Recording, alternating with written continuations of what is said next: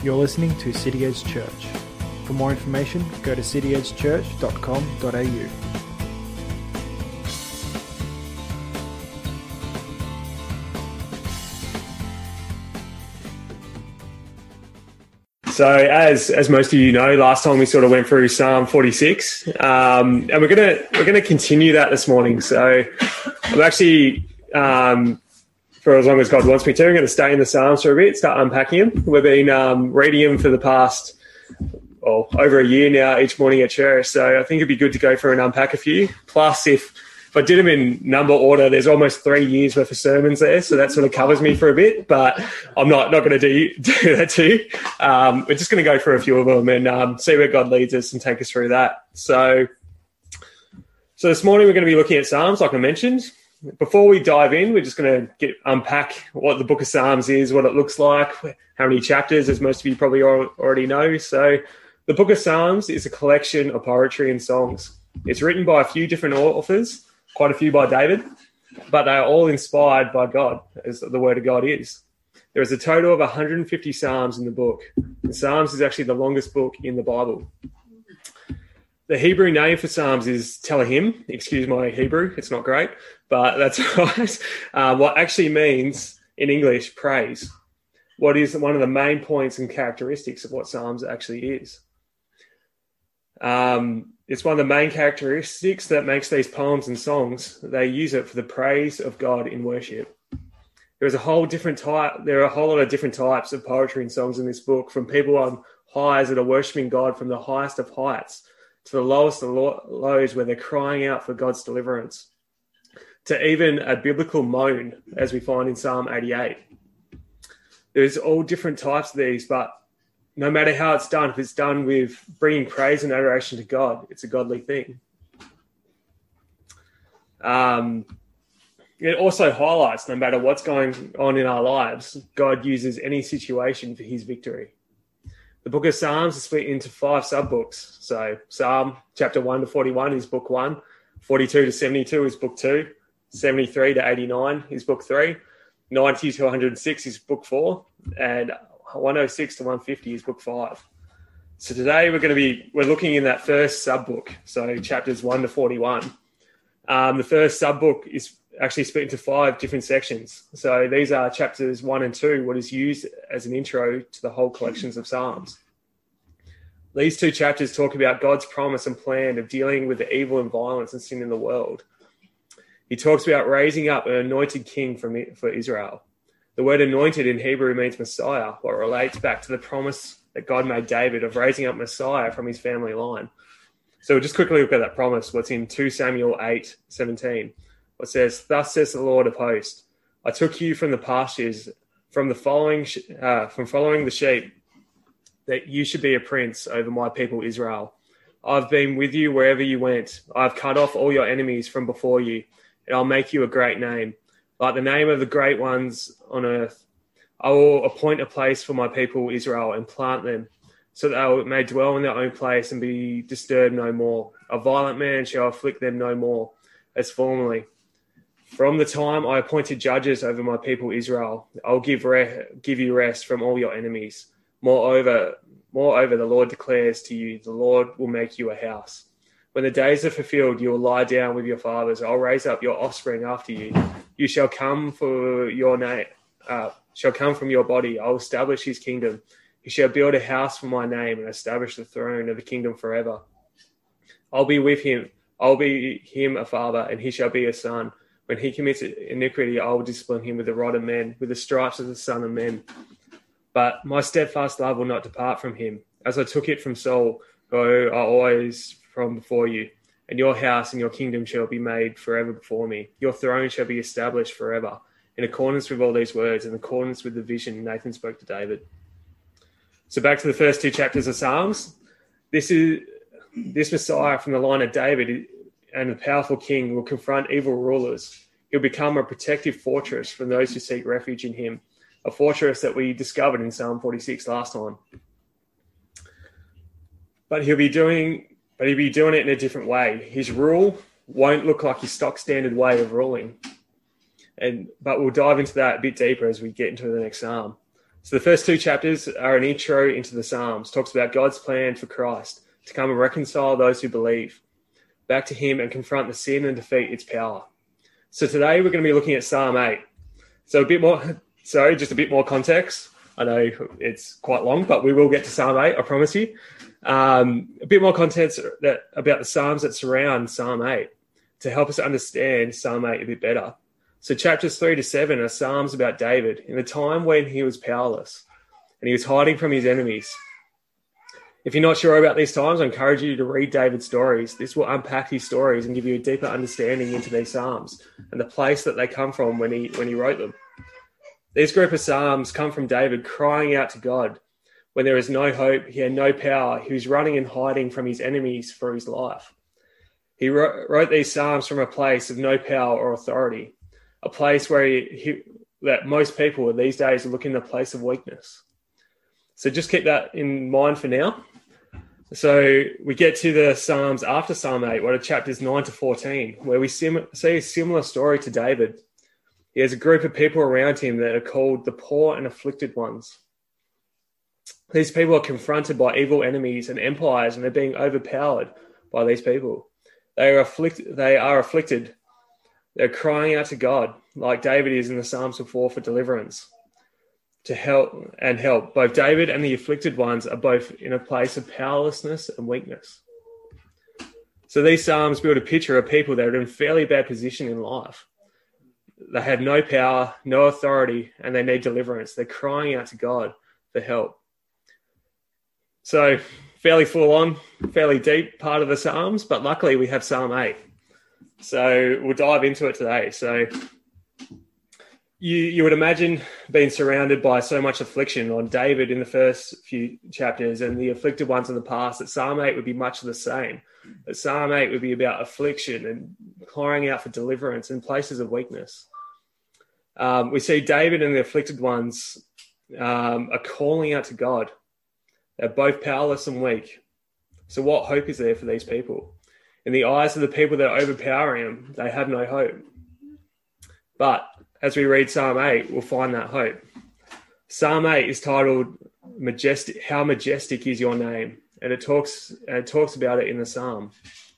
It talks about how God has chosen the weak and powerless and the afflicted ones to use in the world and to rule the world. From a place of weakness that looks like weak to the world is actually a place of strength with God. So we better actually read Psalm 8 now instead of me just doing a massive intro and just talking about it. So we better put some word to this preach. So if you're following along, feel free to go to Psalm 8. I'll read it. So it says, "O Lord, our Lord, how majestic is your name in all the earth. You have set your glory above the heavens. Out of the mouth of babies and infants, you have established strength because of your foes, to still the enemy and the avenger. When I look at the heavens, the work of your fingers, the moon and the stars which you have set in place.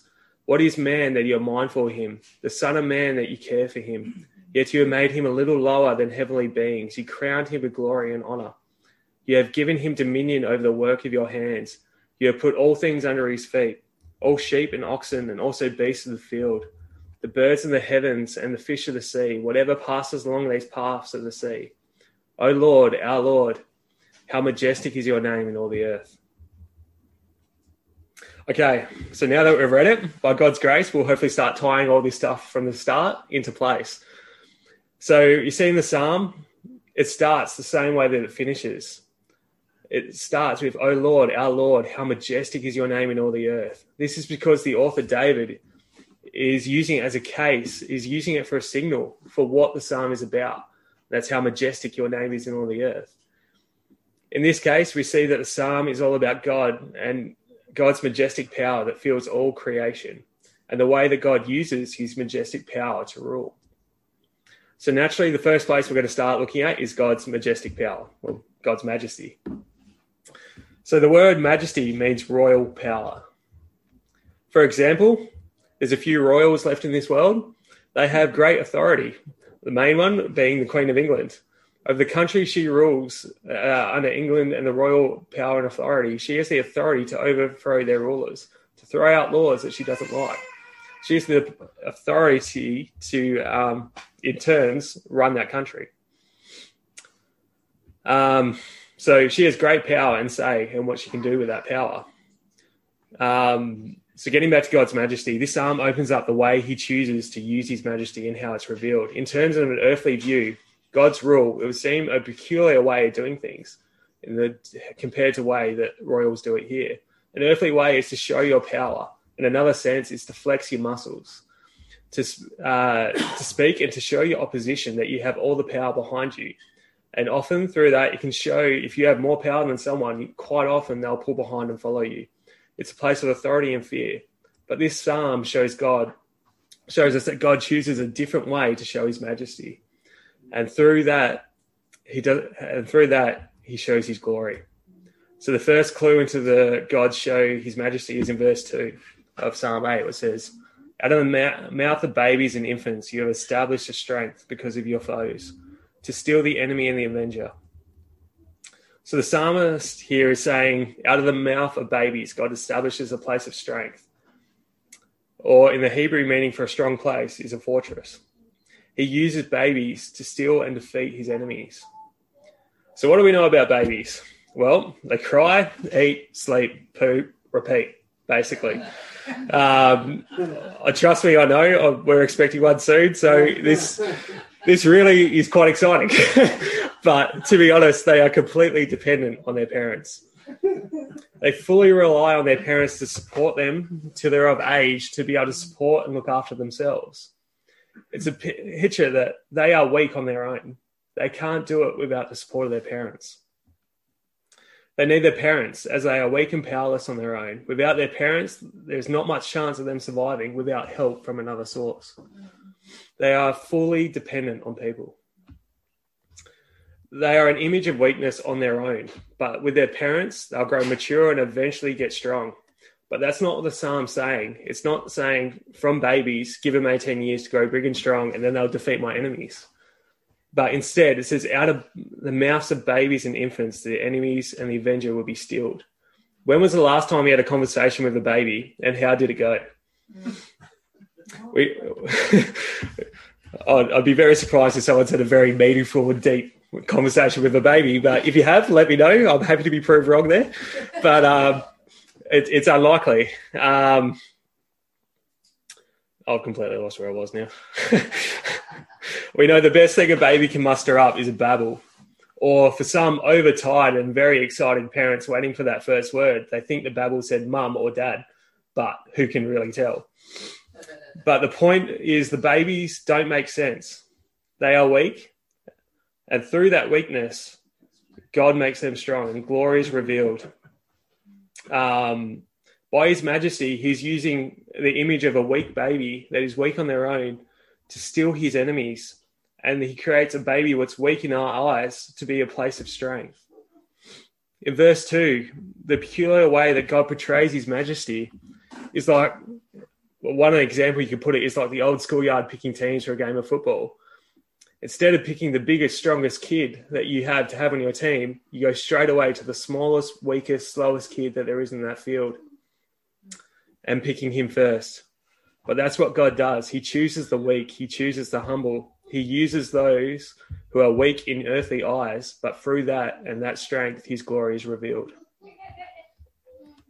So God uses the weak to defeat his enemies. He uses the humble. And we see the picture to start being formed here that God's rule is not an earthly way that people think you should rule. He's not showing his pure power and might to win that victory. He's using the weakest image that you can think of to win victory. And that is a sign of glory and strength.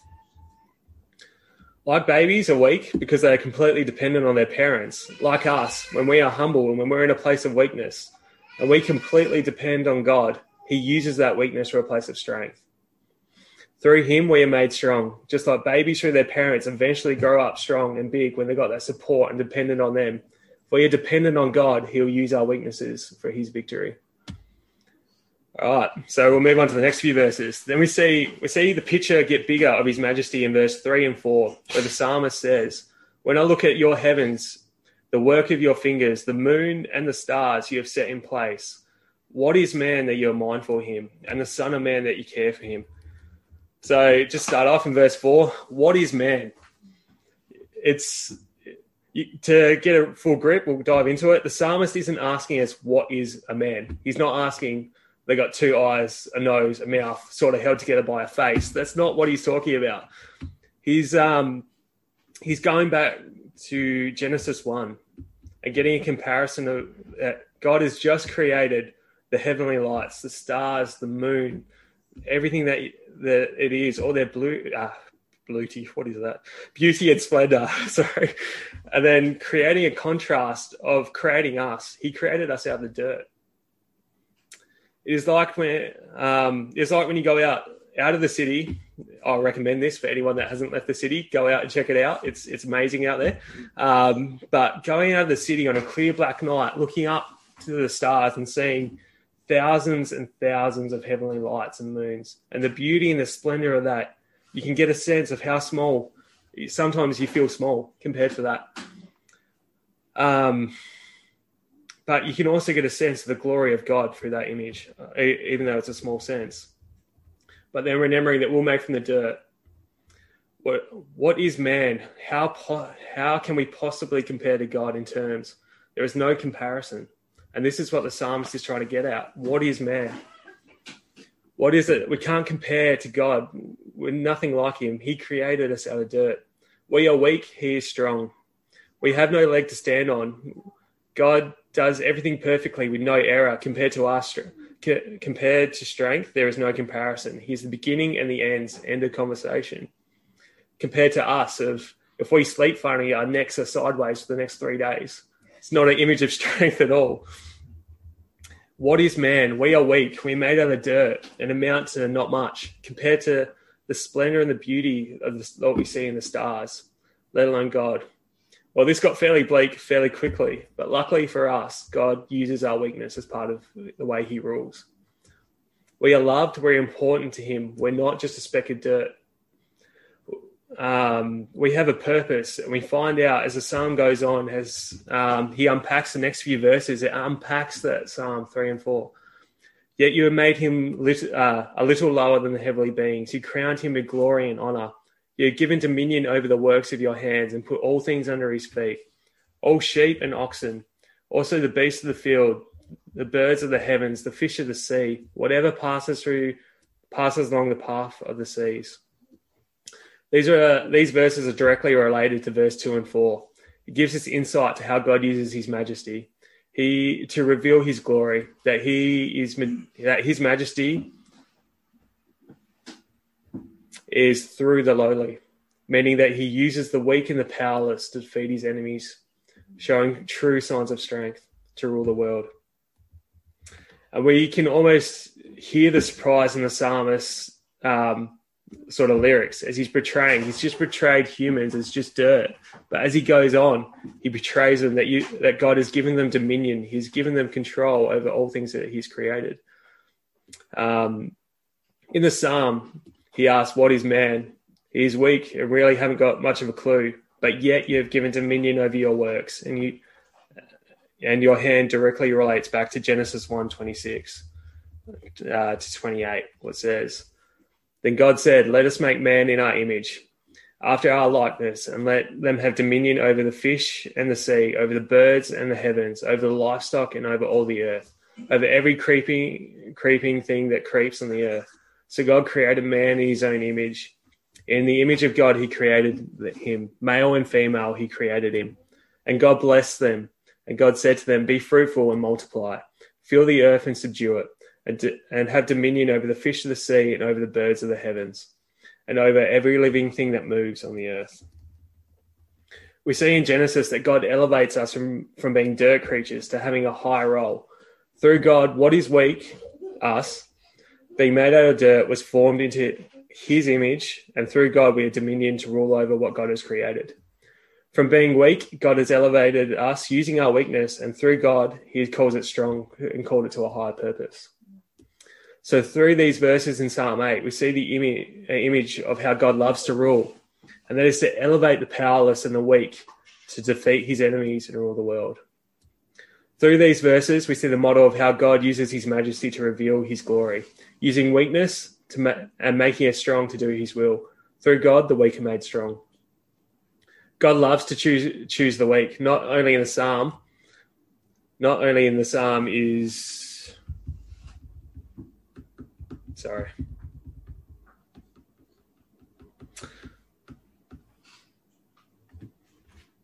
Yeah. So back to our intro, we see that David was in a place of weakness, but yet God chose to use him in a powerful way. David, who became king of Israel and the Messiah came from his family line. He chose to use the afflicted ones, even though their names were the afflicted ones. He chose the smallest, weakest kid in the schoolyard and picked that kid. And that kid was unstoppable. It shouldn't be possible. In an earthly view, none of this works. But in God makes them strong, and in God alone. This one psalm in the middle of all this affliction brings to light God is using the weak and making it strong. And through his glory is revealed. Who else chooses the weak and still comes out on top? He chooses the people who have nothing to offer and yet is victorious. What an amazing view on the majesty and the ultimate glory belonging to God. We also see that when the weak rely on God, they are humble to him. God uses the humble, and what happens what happens when they are victorious only deserves praise and glory to God and God alone, as they had nothing to offer from the beginning. God has called us to be humble and to serve others. And what looks like a place of weakness and powerless in earthly eyes is actually a place of strength and a place to reveal the kingdom of God is most betrayed. When we know we are weak and humble ourselves, that God's glory and majesty shines through a broken world, and through him we are strong, not by us, but through him.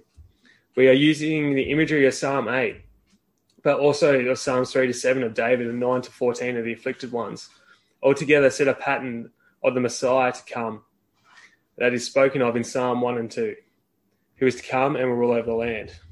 So we'll see what happens when Christ did come. So Matthew 21, 1-5 says, Now when they drew near to Jerusalem and came to Bethphage, to Mount Olives, then Jesus sent 2 disciples, saying to them, Go into the village in front of you, and immediately you will find a donkey tied and a colt with her. Untie them and bring them to me.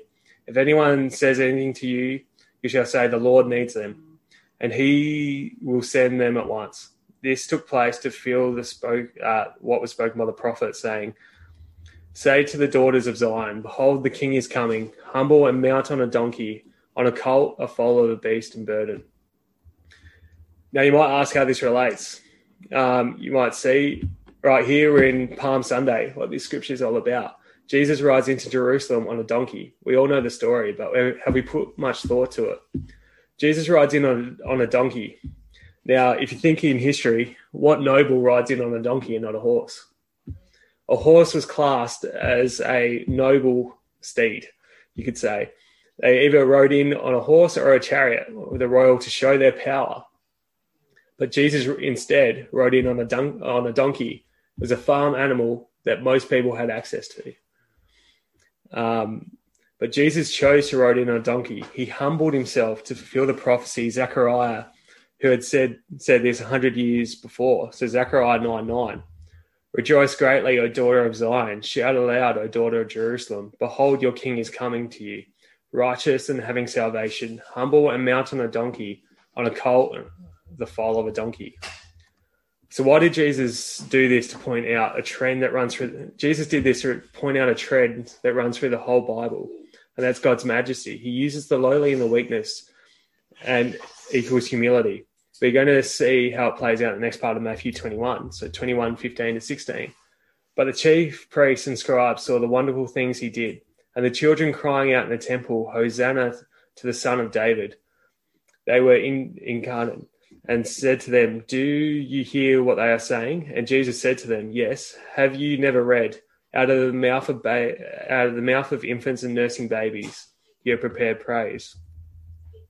So we see Jesus here has just gone on. So after Palm Sunday, he's just cleaned the temple. He's been healing people and serving people. And we see the children crying out and worshiping him, saying, Hosanna to the Son of David. Jesus was humble through what he was doing, he was showing the kingdom of God through that humility. And through the people were glorifying him. And the scribes and the chief people that, if you read the gospel, caused Jesus a lot of headaches over the pathway, come to him and say, do you hear what they're saying? Jesus' response is yes. And then straight away we see the phrase of what we just covered in Psalm 8. Out of babies directly relates to the majesty of God, and the lowly and the weak God will be glorified. Jesus questions them on, have you never read this? Basically what he's saying, have you never read this and understood this? Don't you know how my majesty works? Don't you know that the weak and the lowly will praise, and how God uses the weak and the lowly, and how the Messiah was going to come for the lowly and the humble? Jesus is trying to point out to the scribes and the chiefs that if you understand this phrase and where it comes from, you would understand and see me as the Messiah. Why children cry out in praise. Living out. He was living out the true kingdom of God, what we were called to live out as well. And we see the outcome of Psalm 8 in this verse played out in this situation as well. Out of the mouth and babies comes praise for the fortress of strength that steals the enemies. This was the last that you hear from the scribes and the chief on that day. The praises from the kids silenced Jesus' enemies. So I might start to wrap this up. So in closing, 1 Corinthians 1:26-30 says, "For consider your calling, brothers. Not many of you were wise according to worldly standards. Not many of you were powerful. Not many of you noble birth. But God chose what is foolish in the world to shame the wise. God chose what is weak in the world to shame the strong. God chose what is low and despised in the world, even the things that are not, to bring to nothing things that are, so the human beings might boast in the presence of God. And because of him, you are in Christ Jesus, who became to us the wisdom of God, righteousness and sanctification and redemption. So it is written, let one who boasts, boast in the Lord." We see that through all God's majesty and how he uses it. He uses the weak to shame the strong. He uses the foolish to shame the wise. He uses the down and outs and the humble in the world. Not that we'll boast of ourselves when things come off, but that we'll boast in the Lord. Back in Psalm, David and the afflicted ones turned to God and cried out to him. Out of their weakness, they were humble and allowed God to shine through them. That we would boast in him and him alone, not because God crushes his enemies by raw strength and power, or sort of the earthly way of doing things, but by the way of defeating his enemies with meekness and humility and the weakness of babes, and by the foolish and the weak, the worldly standards that God uses for victory. So Matthew 18:3, and I said to you, truly I say to you, unless you turn and come like children, you will never enter the kingdom of heaven. Whoever humbles himself like this child is the greatest in the kingdom of heaven. All these scriptures bring attention the majesty of God as seen in Psalm 8, and that is that God chooses to use the weak. And through our weakness, he makes us strong. Through that, he reveals his glory and his kingdom. Not by our names, not because we have things to offer, but only because of what God has done for us. He turns our weakness to strength, and through God and God alone, he rules the world with his majesty. God chose to use us. He doesn't need us. There's nothing we can bring, but he chooses to use us. For his glory, he makes us strong. What an honor it is to serve the King, that although we are weak, he uses that for victory.